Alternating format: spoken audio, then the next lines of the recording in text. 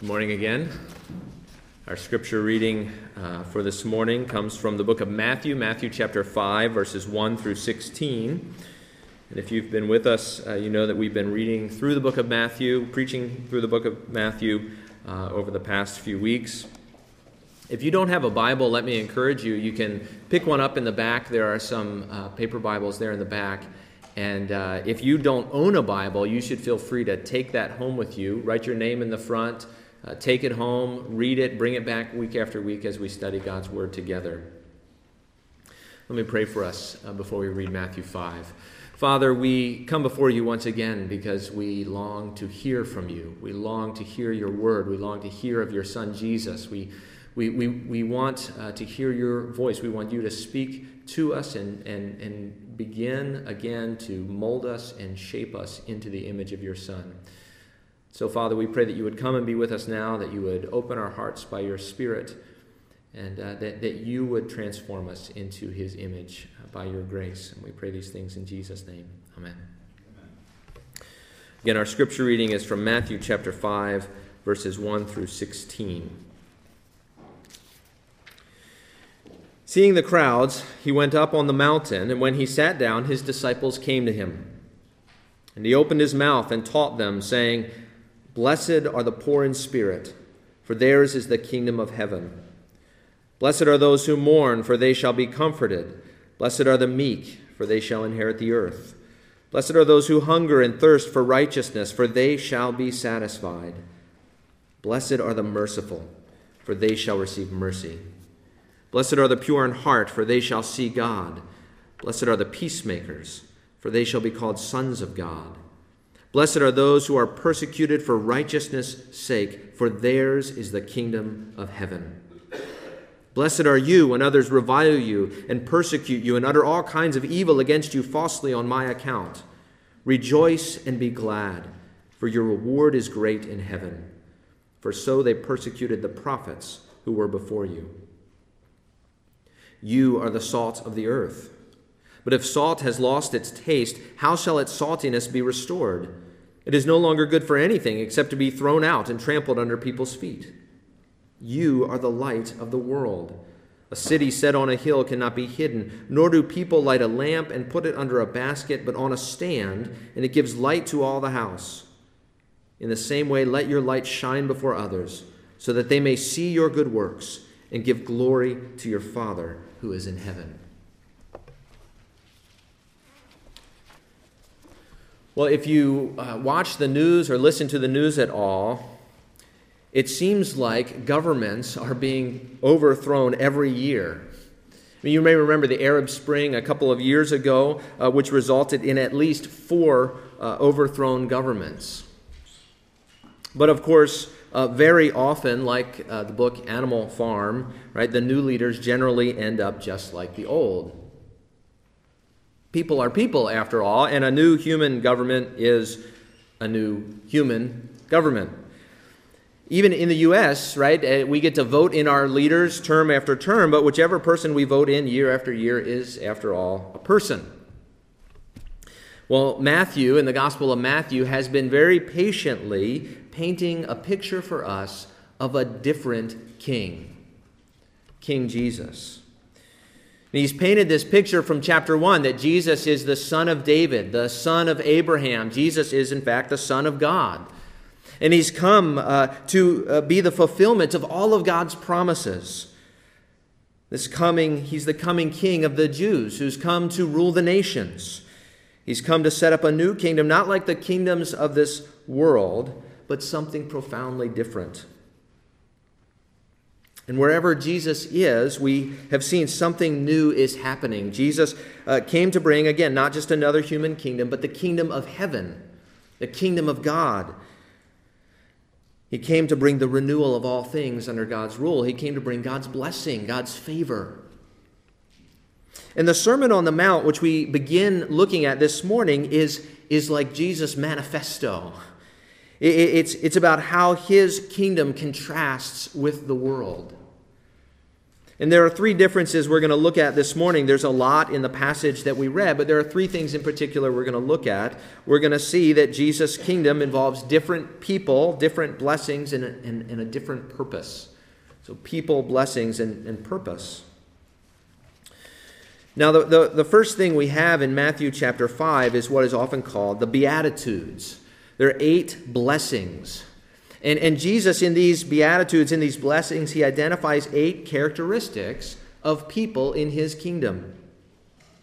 And Jesus isn't giving commands here. He doesn't say in verse 3, be poor in spirit, or he doesn't say be pure in heart, but he's pronouncing a blessing on such people.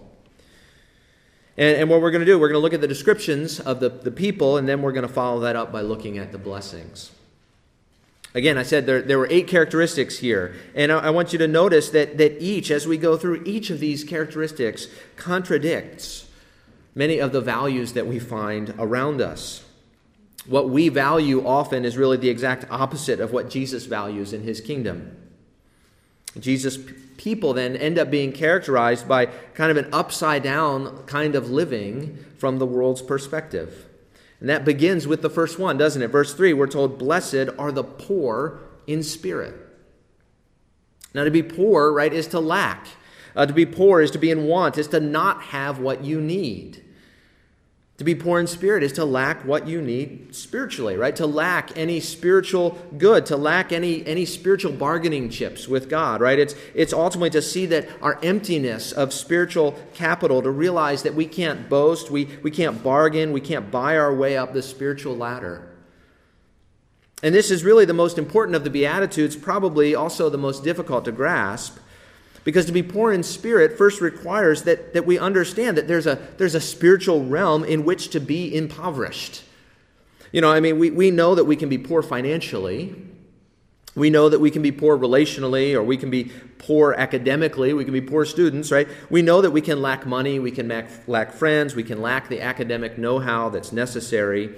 And we know this because we understand that there's an economic world out there where we buy and sell. There's a relational world out there where we make friendships and sometimes lose friendships. There's an academic world out there where some people have what it takes and others don't, right? We know of those worlds, but a spiritual world, right? What does Jesus mean when he talks about being poor in spirit?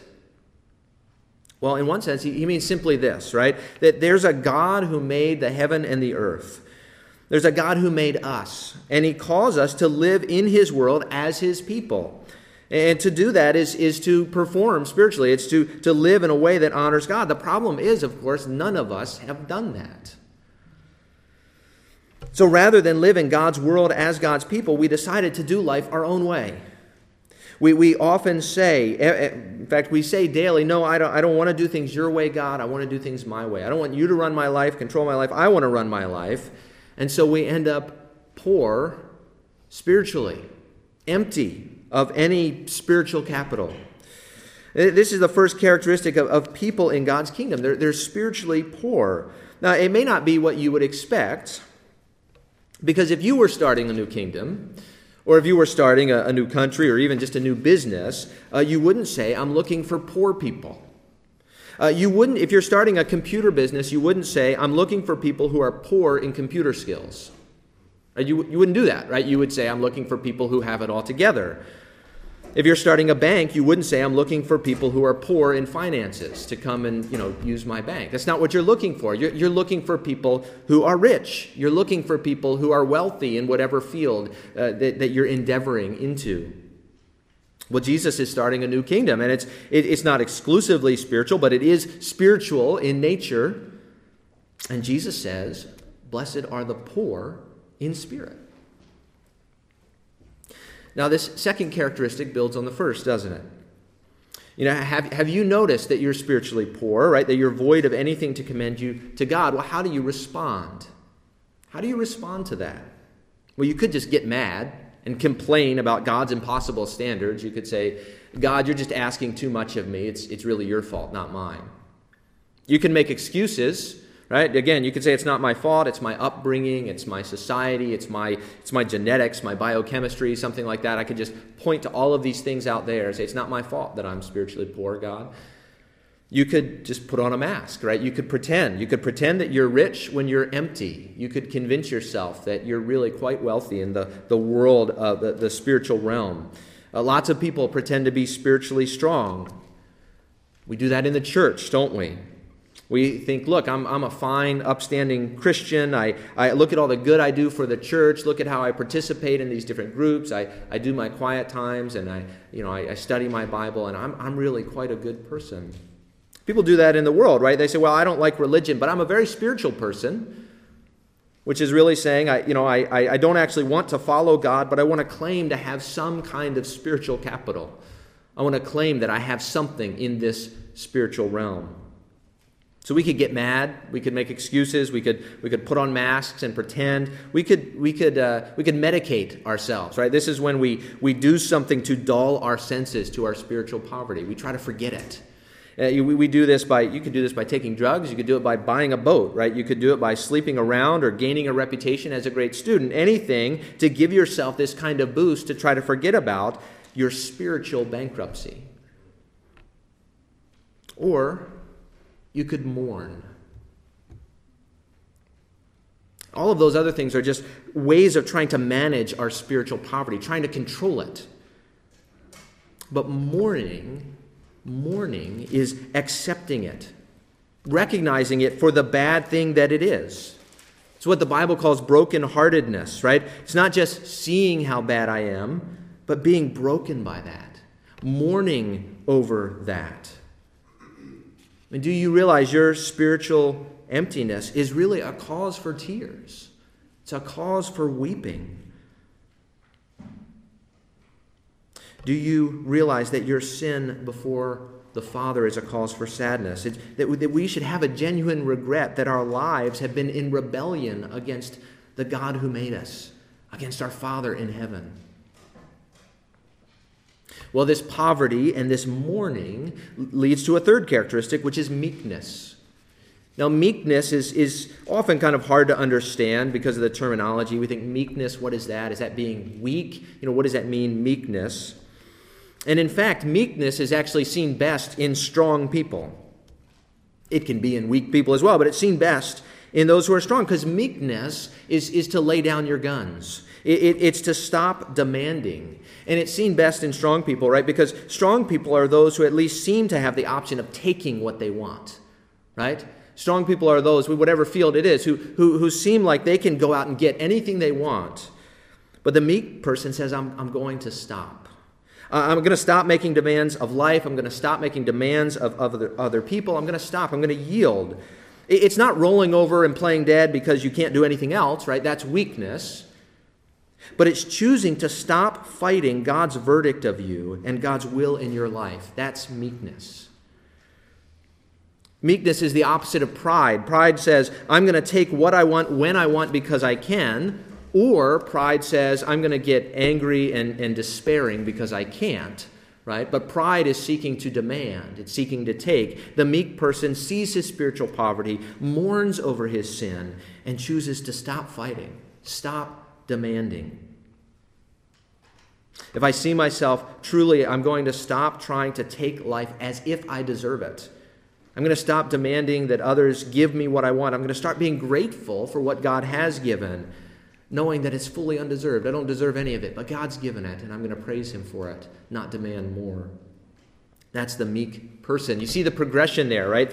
We see our poverty, we mourn over that, and then we come to a place of reservation, of acceptance. I see who I am, I see what I am, I see where I stand before God, and I stop pretending to be otherwise. Well, it's a place of reservation, but it's not a reservation that wallows in self-pity. Because the meek person, the next character quality that Jesus points us to is hungering and thirsting after righteousness. See, meekness doesn't make demands, but it does long for something better, something more. To hunger and thirst for righteousness is to have a genuine desire for a right standing and right action. It's to long to be accepted by God and to be acceptable to God. And notice these four characteristics in some ways, they're negative, right? They're not positive things, they're negative things. They're needy and empty and lacking. These people are longing for something that they don't have. They don't explain what the people of the kingdom are. In one sense, they explain what they're not, explain what they don't have. We think people are blessed who are spiritually strong, right? Or who have reason to boast in their condition, or who are happy, or who take life by the horns, right? Or who are satisfied with who they are in life. But Jesus says that's not the case at all. And these essential characteristics of Jesus' people, to be needy, to be empty, to be lacking, to be longing, right? In these first four, Jesus is explaining in some ways what it looks like to enter the kingdom, isn't he? Right? He's come to bring the kingdom, and now he's explaining what it looks like to enter into that kingdom. You see your spiritual poverty. You mourn over that. You stop pretending to be something you're not, and you hunger and thirst after righteousness. This is the attitude of one who's entering into Jesus' kingdom. And yet it's not once and done, right? I mean, you don't, well, I was poor once. I was poor in spirit. I did that. I checked that off the list. And then I was mourning, and then I was meek, and now I'm done, and I'm good to go, and I'll move on from here. That's not the case at all. But these are the continual attitudes of God's people. It's the attitude of one who recognizes, I can't save myself from God's judgment. I can't save myself from death. I can't save myself from the sin and the curse in the world, right? I can't do that. I have nothing to bargain with. I can't make demands. I need to hunger after a righteousness that only God can supply. This is what it looks like to turn to Jesus, right? I've got nothing. I need what you alone can give by grace. Now, if those first four are kind of the essential characteristics, if they're what it looks like to enter the kingdom, if they're the baseline, the next four are kind of the reflex characteristics. They flow out of the first four, don't they? Essentially, the next four say, if you've entered the kingdom, nothing in your life will ever be the same again. Tim Keller, in a sermon on the Beatitudes, summarized it something like this. He said, to be merciful means your relational life will never be the same again. To be pure in heart means your internal life has changed. To be peacemakers means your life direction has changed. And of course, we could add to that, to be persecuted means the way the world responds to you has changed. It recognizes that change in you, and for whatever reason doesn't like it. And if you've entered the kingdom, it's not because you earned it. Remember, you're spiritually poor, you're spiritually bankrupt, but it's a gift of Jesus. And so you're going to be merciful to others the same way God has been merciful to you. You'll stop demanding others get their stuff together when you never got your stuff together. And you're going to stop demanding. When you see someone helpless and in trouble, you're going to seek to help them, to show mercy rather than make demands. Sinclair Ferguson says here, mercy is getting down on your hands and knees and doing what you can to restore dignity to someone whose life has been broken by sin. Mercy is getting down on your hands and knees and doing what you can to restore dignity to someone whose life has been broken by sin. And he adds, whether his own or that of someone else's. Why would we do that? Well, because that's what God does for us. He got down on his hands and knees. He came into the world. He took on human skin. He was born as a baby, grew as a man, and he went to the cross and died for us. He got down on his hands and knees, so to speak, to restore our dignity, which was broken by sin. And so we respond to others the way that God has responded to us. And of course, if you've seen your sin and you've mourned your sin, you're also going to grow in purity of heart. Because you'll stop deceiving yourself and others about what's really there.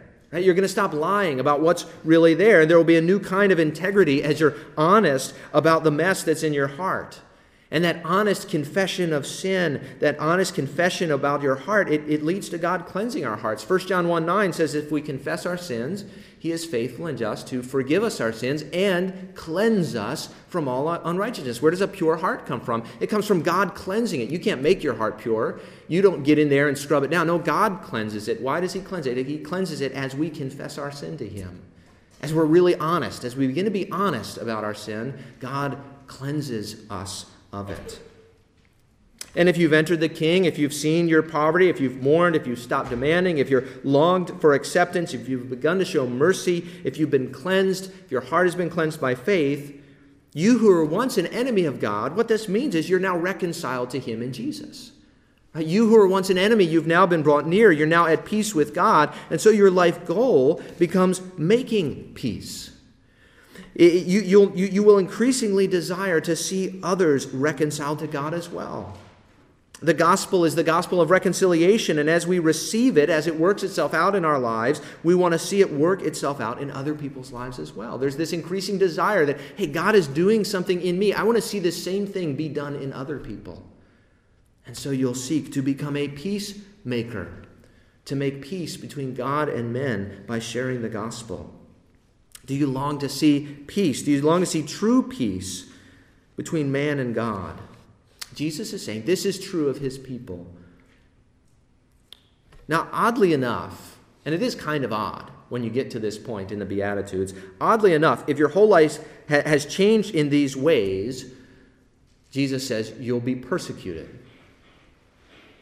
Persecuted, he says, for righteousness' sake. Persecuted, he says, on Jesus' account. There are some people who aren't going to like this change. They're upset that you're changing sides, that you're rocking the boat. People who think you've got to throw around your weight, not confess your poverty, right? People who say you've got to keep a smile on your face, not mourn over your sin. People who say you've got to go out and demand life, take it, not accept that you actually deserve nothing.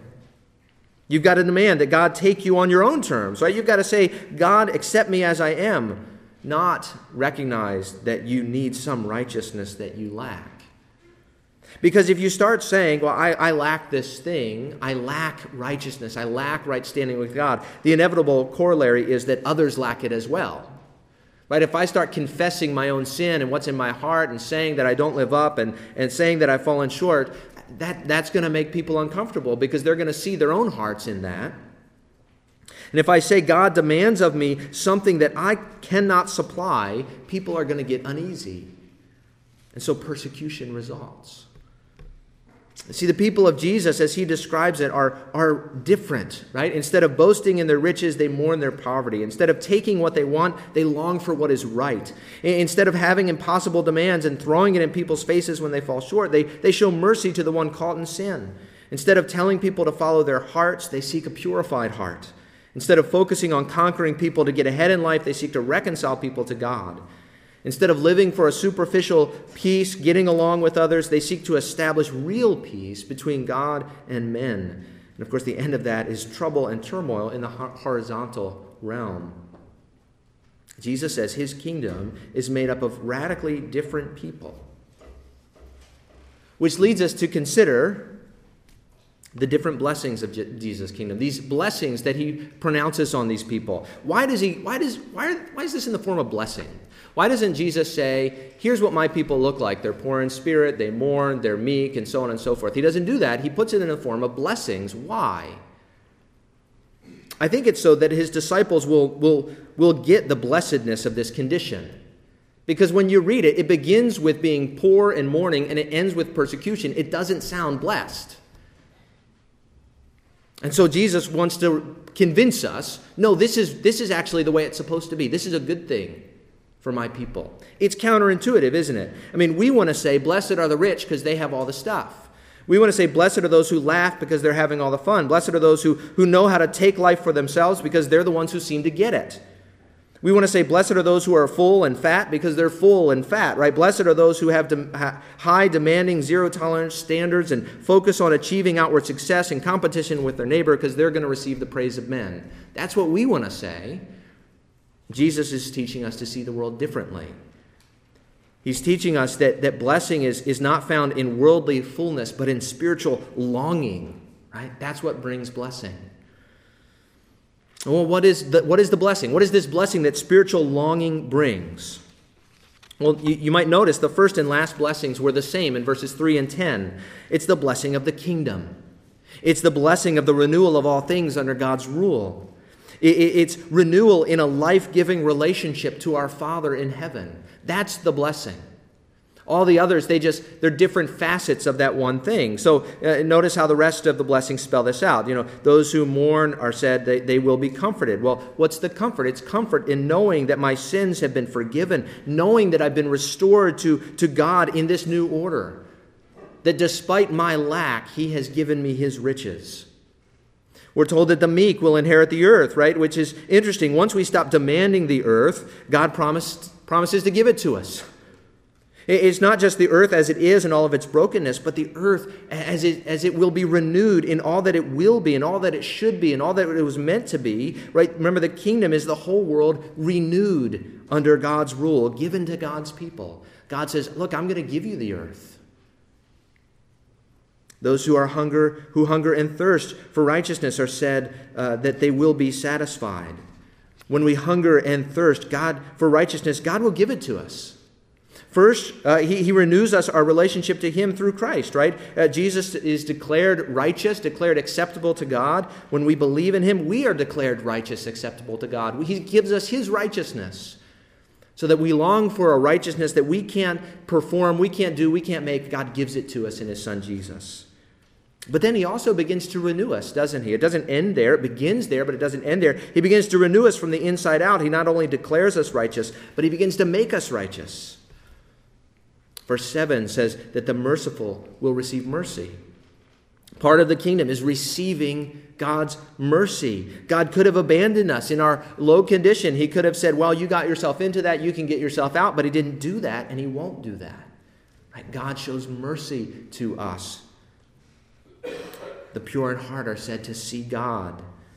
And of course, this is the great blessing of God's kingdom, isn't it? Jesus is renewing our relationship to our Father that we might see him one day, that we might dwell with him. And of course, we begin to do that now. We begin to experience that now as we see the Father, Jesus says, in the Son. Right? Jesus says, you remember in John 14, those who have seen me have seen the Father. The more we look to Jesus in the Scriptures, the more we see the Father, the more we see what our God is like. And of course, we will see him fully on the last day. And yet, in one sense, the high point, we're told the pure in heart will see God, but then the high point of the blessings is we will be called sons of God. Those who look like Jesus, share characteristics with him, those who look like the Father will be called his children. And when we see him face to face on that last day, we won't see him as our judge. We won't see him merely as our king, but we're going to see God as our Father because we are the sons of God. And so Jesus' blessing, what does he offer us? What is he bringing to us? It's the kingdom. It's undeserved. It includes comfort. It includes title to the earth. It includes righteousness and mercy. It includes God's very presence and name. This is our hope. Those who recognize their spiritual poverty receive true riches. And this hope is, in one sense, as we've talked, it's both present and future, isn't it? Right? The kingdom is ours now. We are a part of God's new world now. But we have an even greater hope for the future. The fullness is yet to come. We have a hope beyond this life, don't we? That the kingdom is the renewal of all things under God's rule. The fullness of that kingdom comes at Jesus' return, when the very earth itself will be renewed, when we will see God literally face to face, when God will wipe away every tear from our eyes, when he himself will comfort us, and then we will dwell in the land forever. That's what the scriptures say. And when Jesus returns, God's going to raise us from the dead, heal our broken bodies, heal his broken world, and we will dwell with him forever, seeing him face to face. That's our hope. Then we will know a satisfaction like we've never known it before. This is the great Christian hope, right? The kingdom has come in Jesus. The kingdom will come at Jesus' return. And we hope for the final renewal of all things. We hope because Jesus has promised it to us, and Jesus' promise never fails. So Jesus' kingdom, right, it has different people. They're characterized not by physical fullness, but by a spiritual longing. Has a different set of blessings being restored to God who's renewing all things in his kingdom. Finally, and briefly, it has a different purpose. You know, what is Jesus doing with these people he's gathered together? Verse 13 says, you are the salt of the earth. Verse 14 says, you are the light of the world. Jesus, in one sense, he wants us to be so flavorful and so bright in the world that what?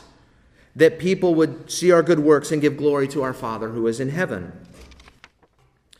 But it's interesting because those who are spiritually impoverished, those who hunger and thirst for righteousness, are those whose good deeds the world is to see. We are to let the world see what? See God's renewing work in us. Not so we can boast or brag, but so that the world will give glory to our Father in heaven. Our goal is that the world would see God's work in us and God's work through us. Our goal isn't, again, it's not financial, it's not popularity, it's not building a better you, right? But it's letting the world see God's work in us. That's our saltiness, God's work in us.